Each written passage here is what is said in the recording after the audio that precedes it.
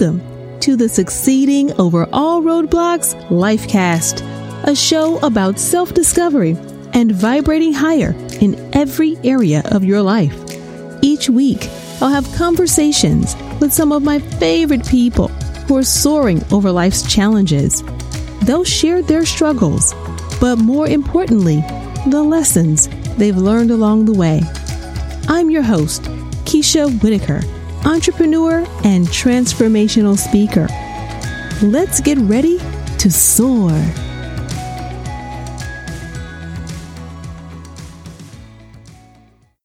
Hello and welcome to the Succeeding Over All Roadblocks Lifecast. And this week we are talking about forgiveness.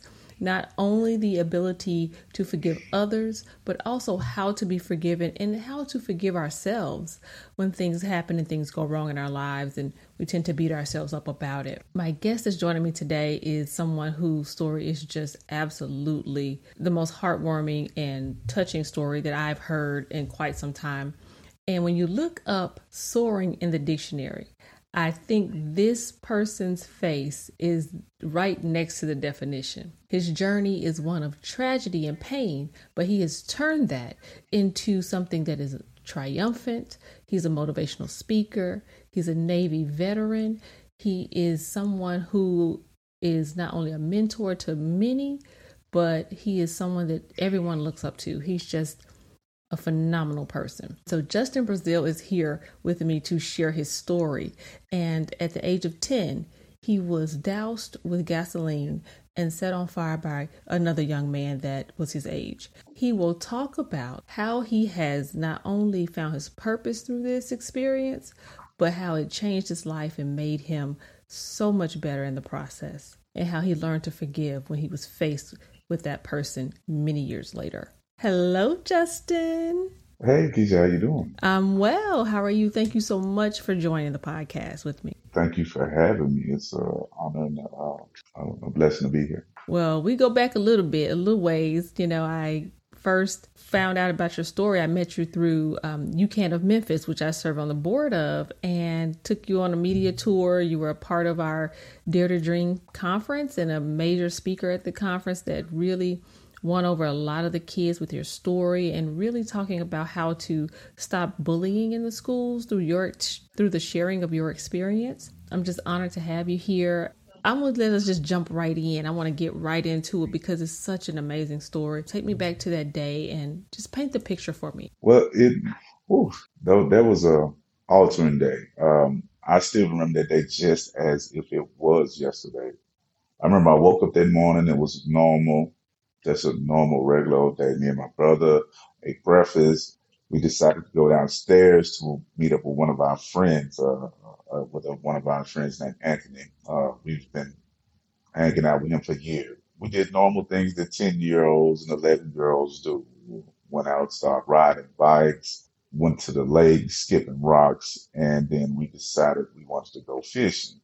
So we came back to where we stayed and get our fishing poles, our little worms, and we had some chicken gizzards that day also. And we went back to the lake.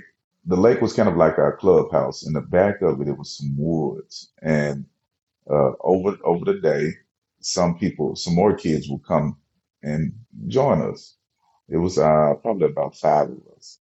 3 of them were in the woods. There was my brother, the young man, and there was another child. And me and Anthony were fishing. The young man that ended up setting me on fire ended up calling us into the woods. Me and Anthony were having a conversation. We were talking to each other, and the young man called my name.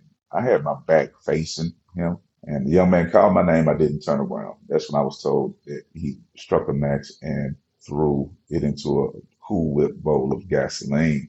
And then he called my name again. And when I turned around, I turned to my right side towards him. That's when he picked up the bowl of gasoline and threw it on me. I ended up running, and my brother came over and tripped me up and knocked me on the ground. And I remember what they told us in elementary: stop, drop, and roll. So we decided. So that's what we did. My brother ended up getting burned on his leg also. I ended up being burned over 53% of my body. After I was out, we had to walk home. We walked probably about maybe half a mile, quarter of a mile to the house. And I remember my mother was just coming down the stairs and she was crying. It was like she knew something had happened. That's one thing about mothers. Their motherly instinct is serious. She came downstairs, she was crying, and she was escorting me back upstairs with my brother. And I remember her saying, "Don't let him look at himself. Close the bathroom door. Don't let him look in the mirror." And she started turning mirrors over. At the time, I didn't understand why that was going on. I just knew that I was in pain. I was so hot. My friend was carrying my bike next to me, and they said I ended up melting the wheel on the bike.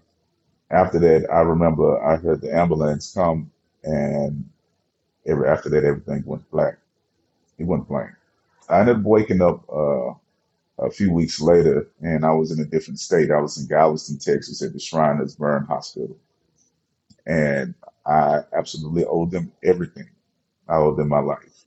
They ended up, by the time I woke up, I ended up going through, I think it was 27 surgeries. During the whole entire span from the age of 10 to 18, I ended up going through 63 surgeries. Now, in the time of me healing, my doctors told me that my life would never be the same. There was going to be a lot of things that I would not be able to do. They said I wouldn't be as active. I used to play baseball, basketball. They said that sports are pretty much over with for me due to the fact that on the right side of my body, I really don't have pores, so my body doesn't sweat. Uh, Not like a normal person, so that could cause problems, overheating and things of that nature. Uh, and they tried to put a limitation on me, but I did not like that. Most of my life, people have been trying to put limitations on me. And one of the reasons why I think I was being bullied as much was because in elementary, the teachers told me that I had a learning disability. They put me in special needs classes. So I really too much didn't leave out of just that one class all day long. I used to see kids coming, walking by the classroom, and they would look in, point, laugh, make fun of us. And that young man paid a special attention to me. And that ended up changing my life. Through all of those things where they said that I would not be able to do it, so many things in my life, I did not like that at all. I didn't like anybody putting any limitations on me. And whatever they said I wasn't gonna be able to do, I was gonna do it to the extreme. I remember through that time, from the age of 10 to around 14, I was told that I could not go outside. The sun, my skin was not, it wasn't healed, and they didn't want the UV rays to touch my skin. It could cause problems. So I remember I used to sit in the window and watch my brother go outside, and he would come back in, and my mother used to tell him, "Boy, you smell like outside," and I wanted to smell like outside so bad. I used to watch him out the window, and I told myself, whenever I'm able to go outside, I'm going to go and see as much as possible. And no matter what cost it was, I was going to see as much and do as much as possible. And that's exactly what I did. Right after that, I was sitting in my room and I saw a commercial come on TV. The only thing I could do was watch television. So that's what I did. And the commercial that came on was a military commercial. It said, "Be all that you can be." And I said, you know what? I, I want to be that. I want to be all I can be. I want to do all I can. And I did some research. Whenever I was out and I see anything military, I pick it up and I found the requirements of what it would take to join the military. What I did was I started beginning to work out from that point. My body was very weak at the time. I did not have full range of motion on my right arm due to scars. It restricted me. I couldn't lift my arm a quarter of a way that it can now. But I got to work. I started doing push-ups. I started out with just doing one, and I was able to build myself up so that I was able to do the requirement. Now the whole time, I remember I used when I have used to have to go to the hospital from Memphis to Galveston. At first, it was every 2 weeks, and then they did it once a month. I have to go to Galveston, Texas, and I ended up telling my doctor, I said, I'm going to join the military, and the doctor looked at me and said, Justin, don't try it. It might cause you to go into a deeper depression. They might not allow you to join. And I told him, thank you. And I never said anything to him again about it. Just so happened, after I graduated high school, I ended up in MEPS in Little Rock, Arkansas. The reason I'm from Memphis, but the reason they took me to Little Rock, Arkansas is because they said that they that it'll be easier for them to get me in because Memphis was a little strict. Arkansas was a little lax on getting letting people in MEPS. So we ended up going. That's another pivotal day in my life. Changed my path. When we made it there that morning, it was just a normal day, and um, I went to my physical, get my physical done, and the doctor was kind of, I could tell he was kind of on the ropes on letting me in. I had damage to my lungs from being burned, all these scars. They think it was going to be restrictive. They didn't want me to get hurt. I think they thought I wasn't good enough. But a world event happened that actually, I think it just pushed me into the military.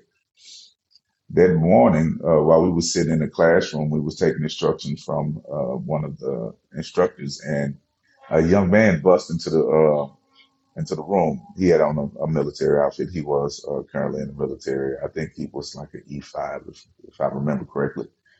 And he whispered into the instructor's ear, and the guy told us to stop, stand up. We're finna swear you guys in. So I'm like, yo, I made it. I was so happy. I was so happy. Oh my goodness, I was happy. And the teacher escalated. He was like, when we go outside, I want you guys to keep your head down and follow the person in front of you and shut your mouth. So we all got up being extra military, and we got up and we walked out doing exactly what he said. But see, one thing about it is I'm from Memphis, and one thing I started noticing was I started hearing a lot of guns racking. Racking is chambering around.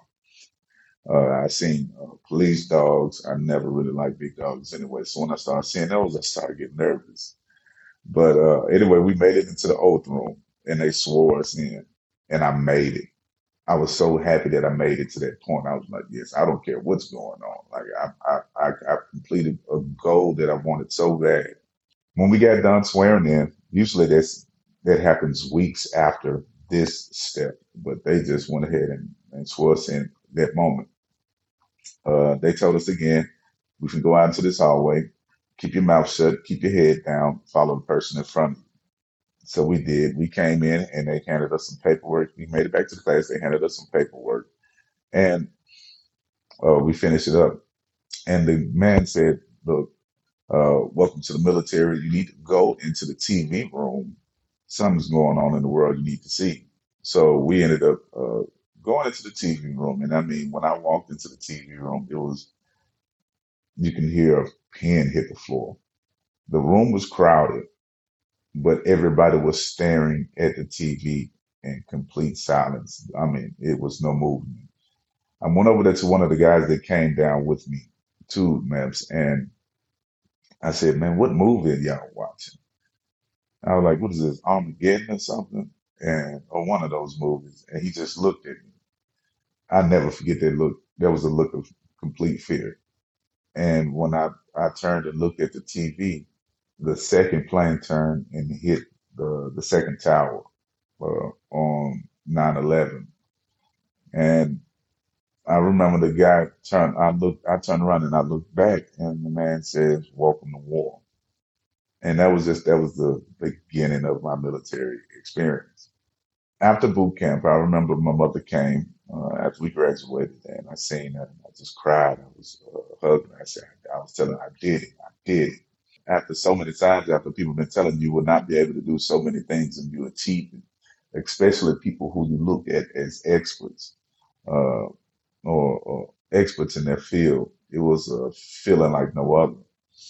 So I remember what I did after I went to A school, which was in Pensacola, Florida. After leaving Chicago, we went to Pensacola, Florida for training.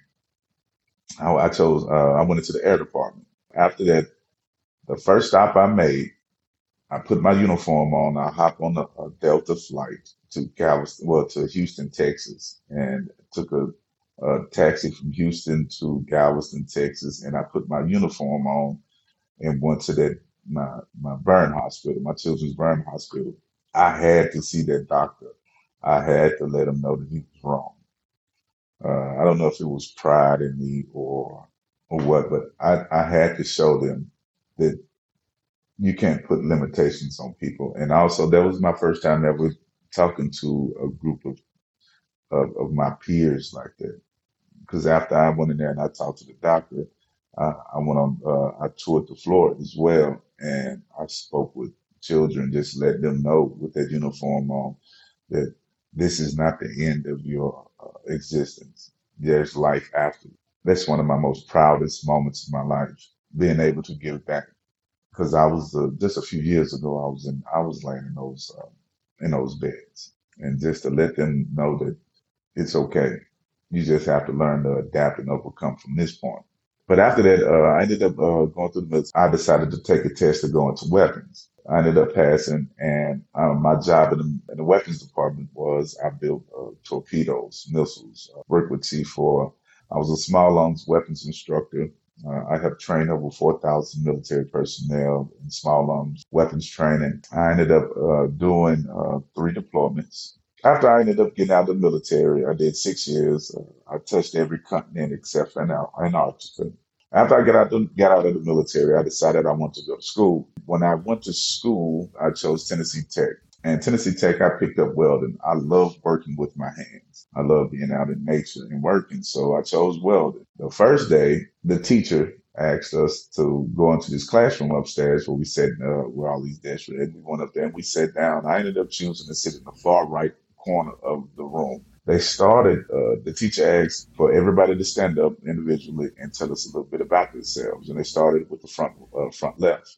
About the third guy in, stood up and was telling about himself. It was like I seen his face before somewhere. I seen his face. I didn't heard that voice.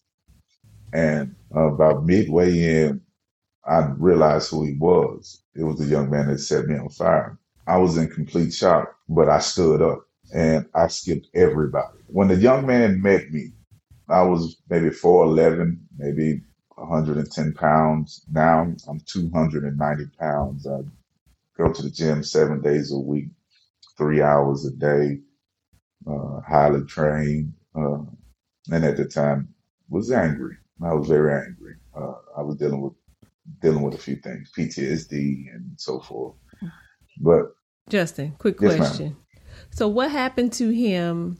What happened to him when it happened? When it first happened, what happened to him at that time? Okay, so what ended up happening was we ended up going to court, and well, I didn't go, but my mother went for me. What ended up happening was is he ended up only getting 24 hours community service and had to watch a film at the fire station, and that was his complete punishment. I was wow, it did not register to me like he tried to kill me. But I ended up finding out a couple of years ago from one of the young men because everybody kind of dispersed after it happened. Their parents sent them other ways, and other people didn't.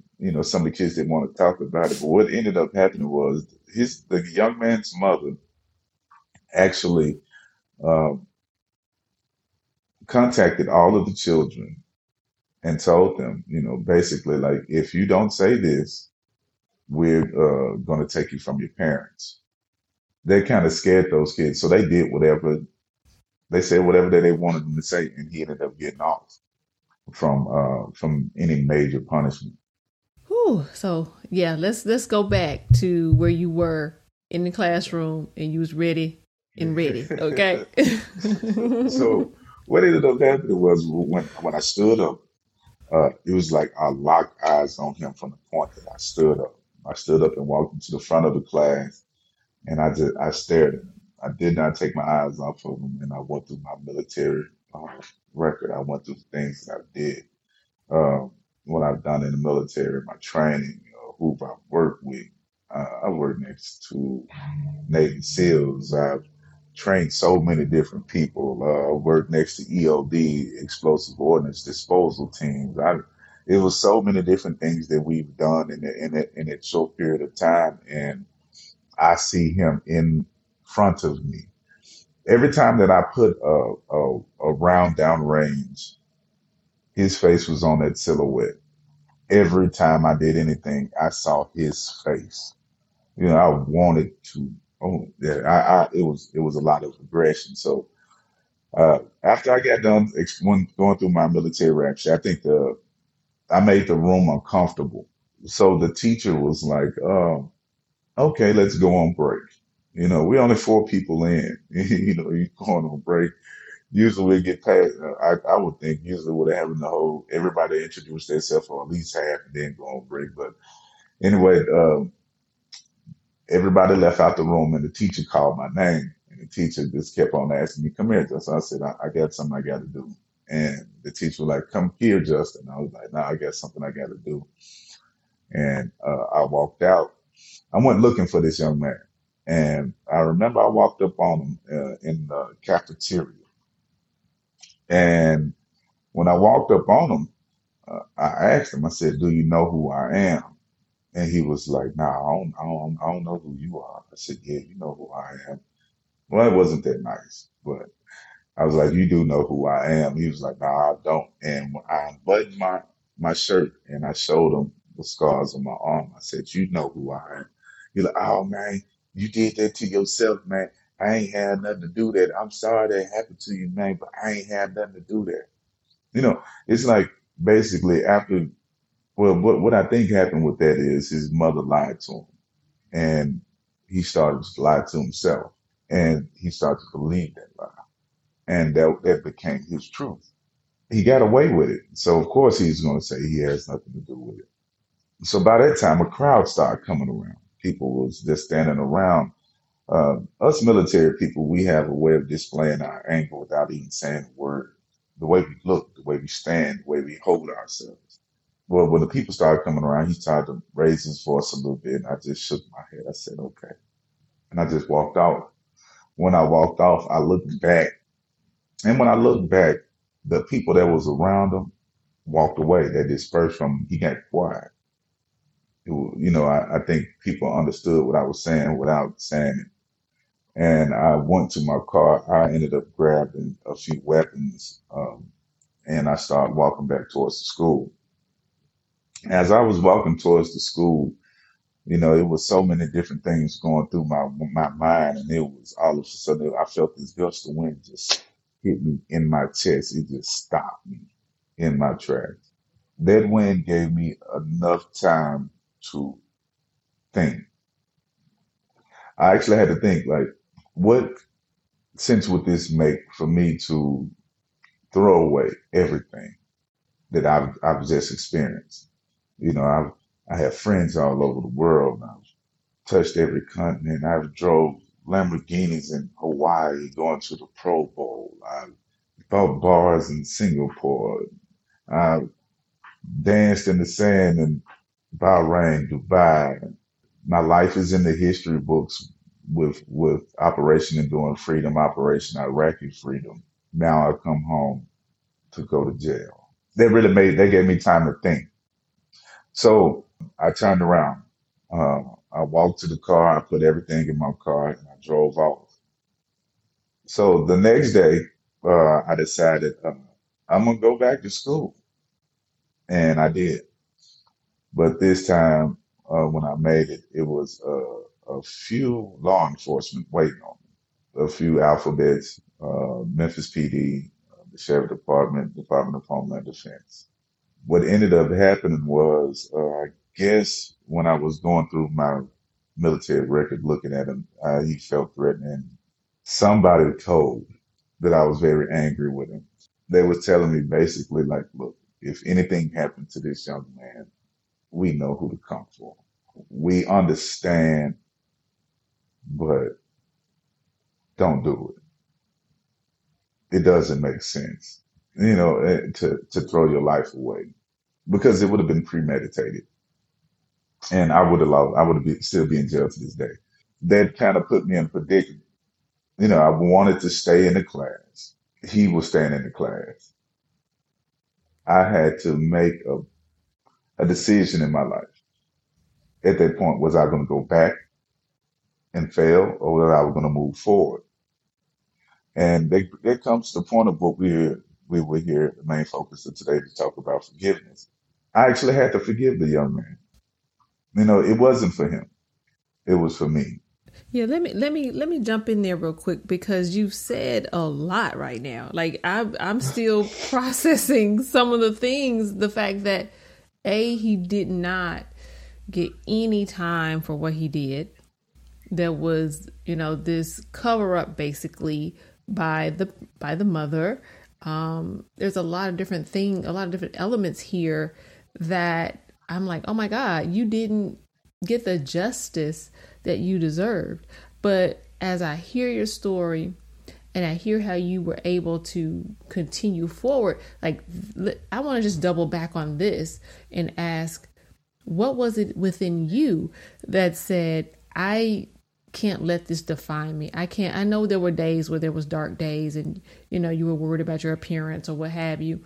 But how did you overcome those dark days to move forward and do all the things that you've done?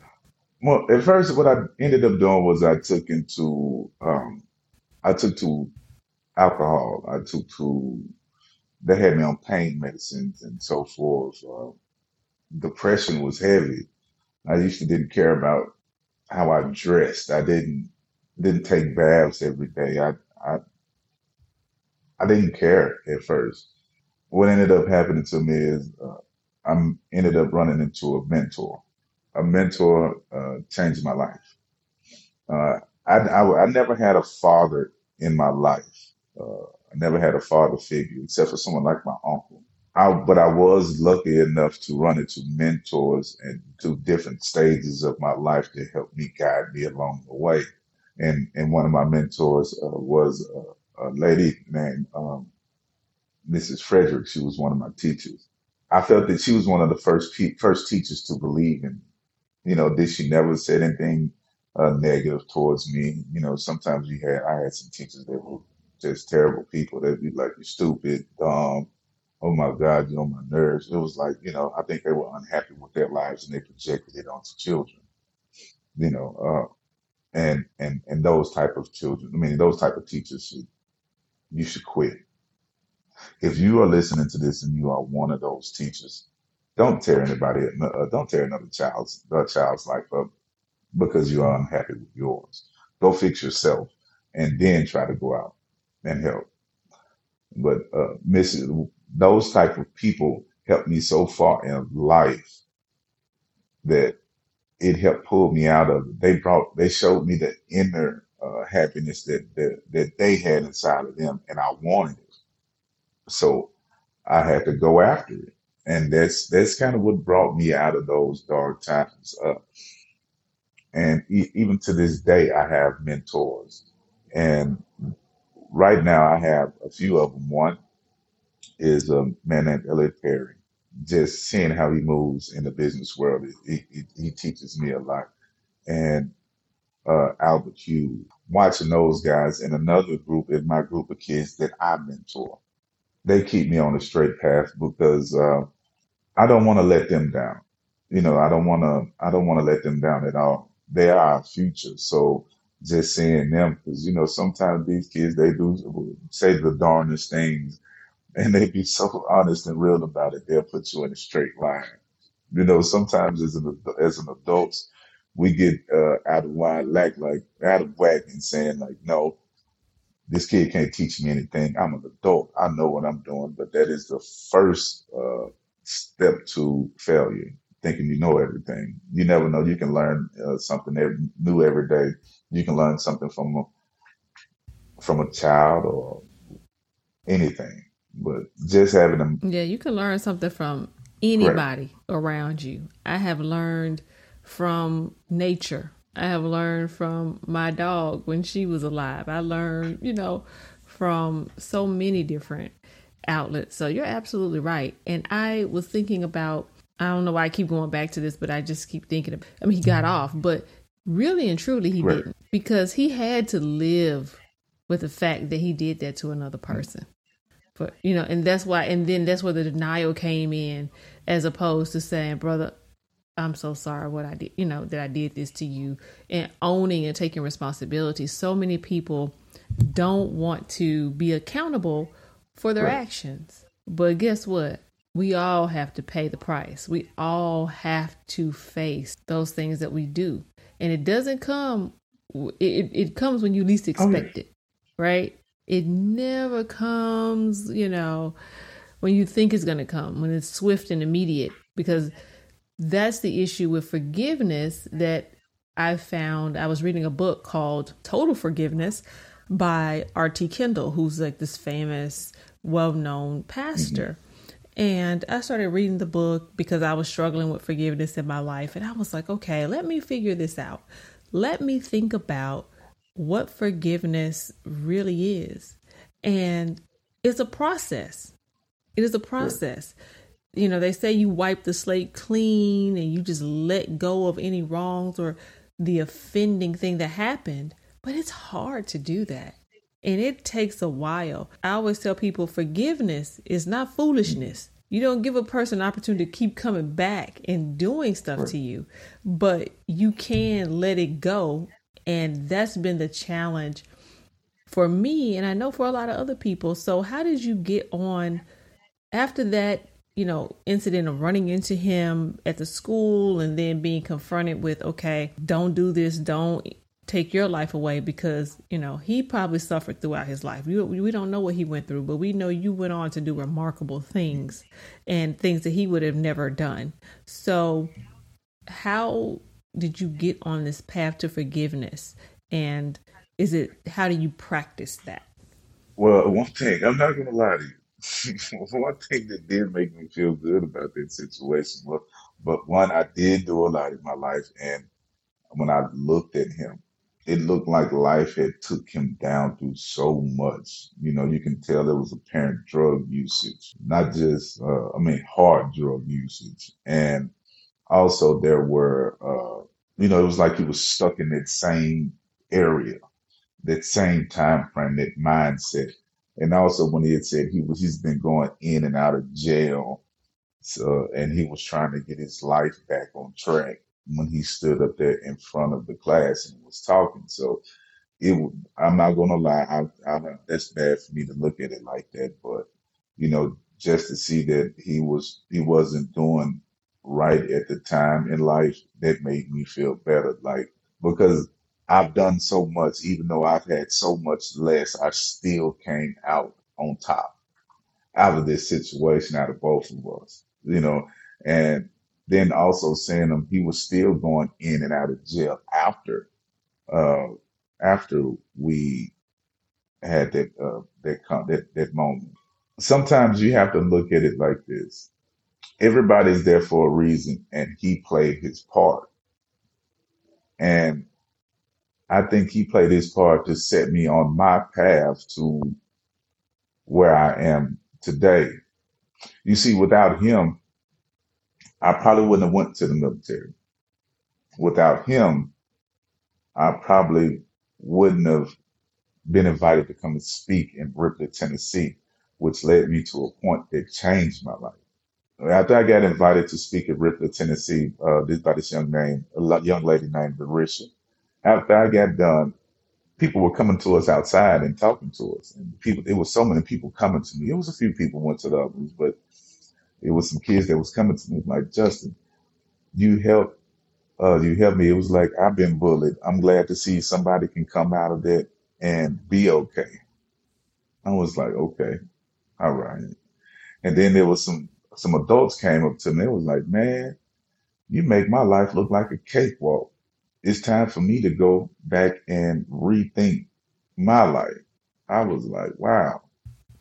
So Yeah, you hit on something too with the bullying what was piece that?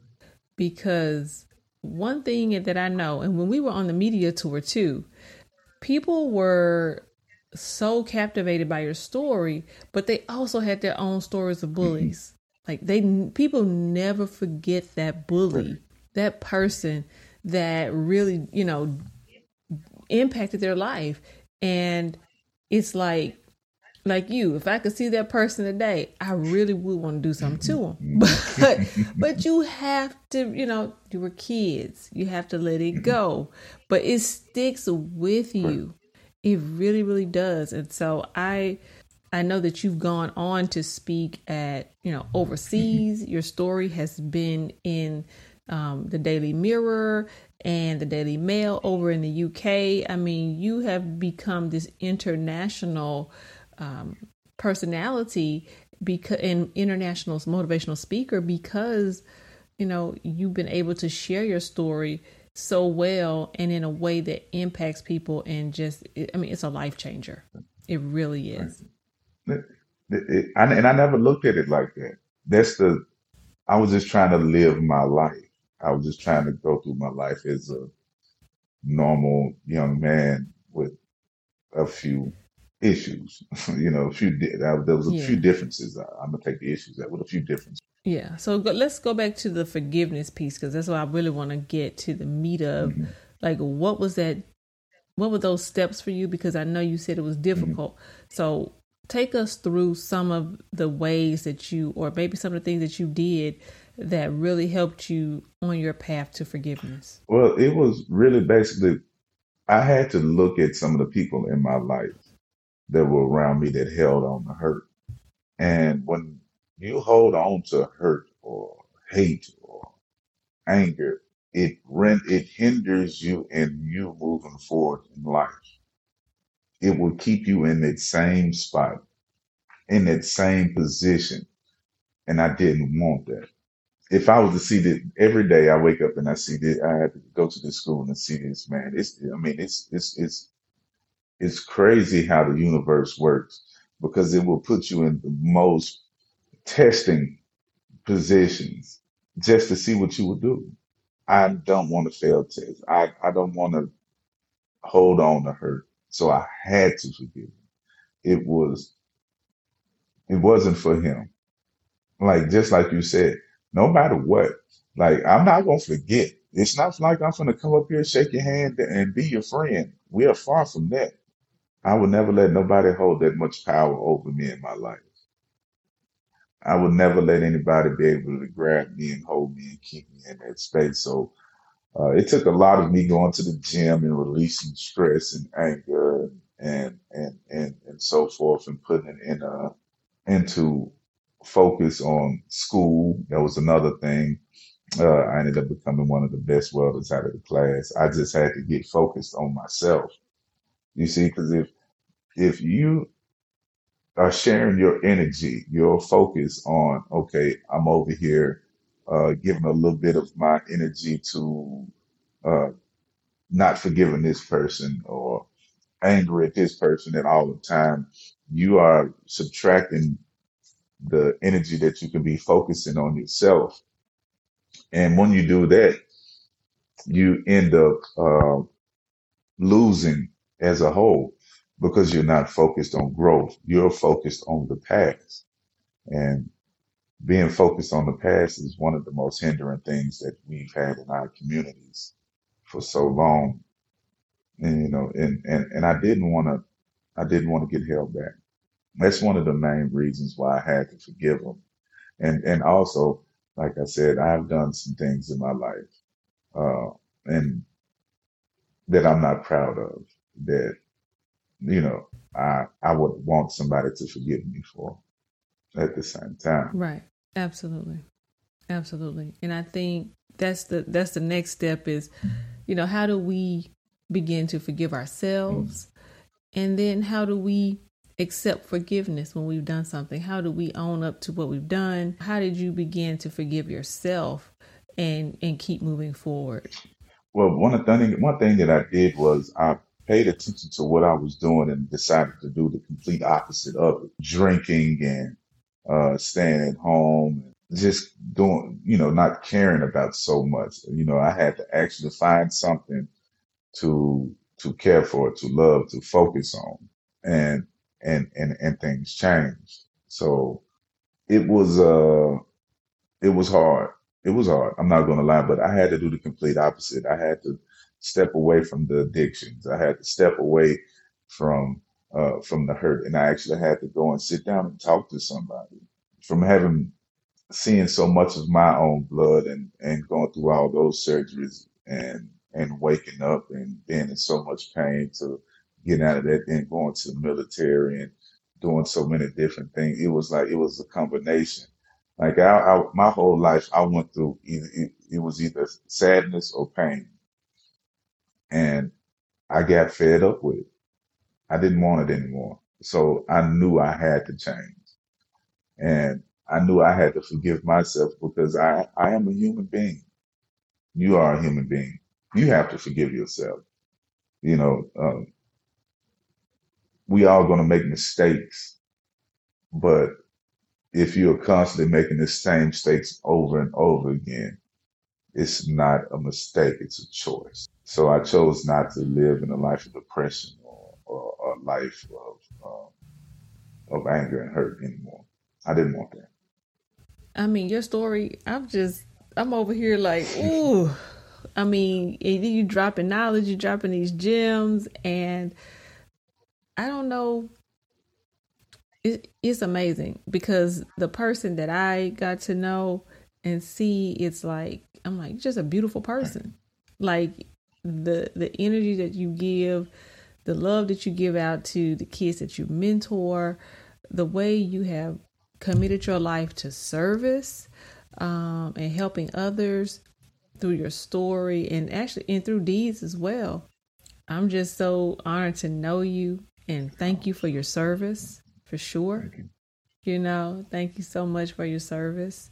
Everybody, please, if you were touched by this story, and I know you were, so please get out and support Justin. He has a book he's working on that he's, in the process of getting his, autobiography going and telling his story in book form. So be on the lookout for that soon. When he gets that ready, he'll be back to talk about the book and everything he has going on. So Justin, thank you so much for being here.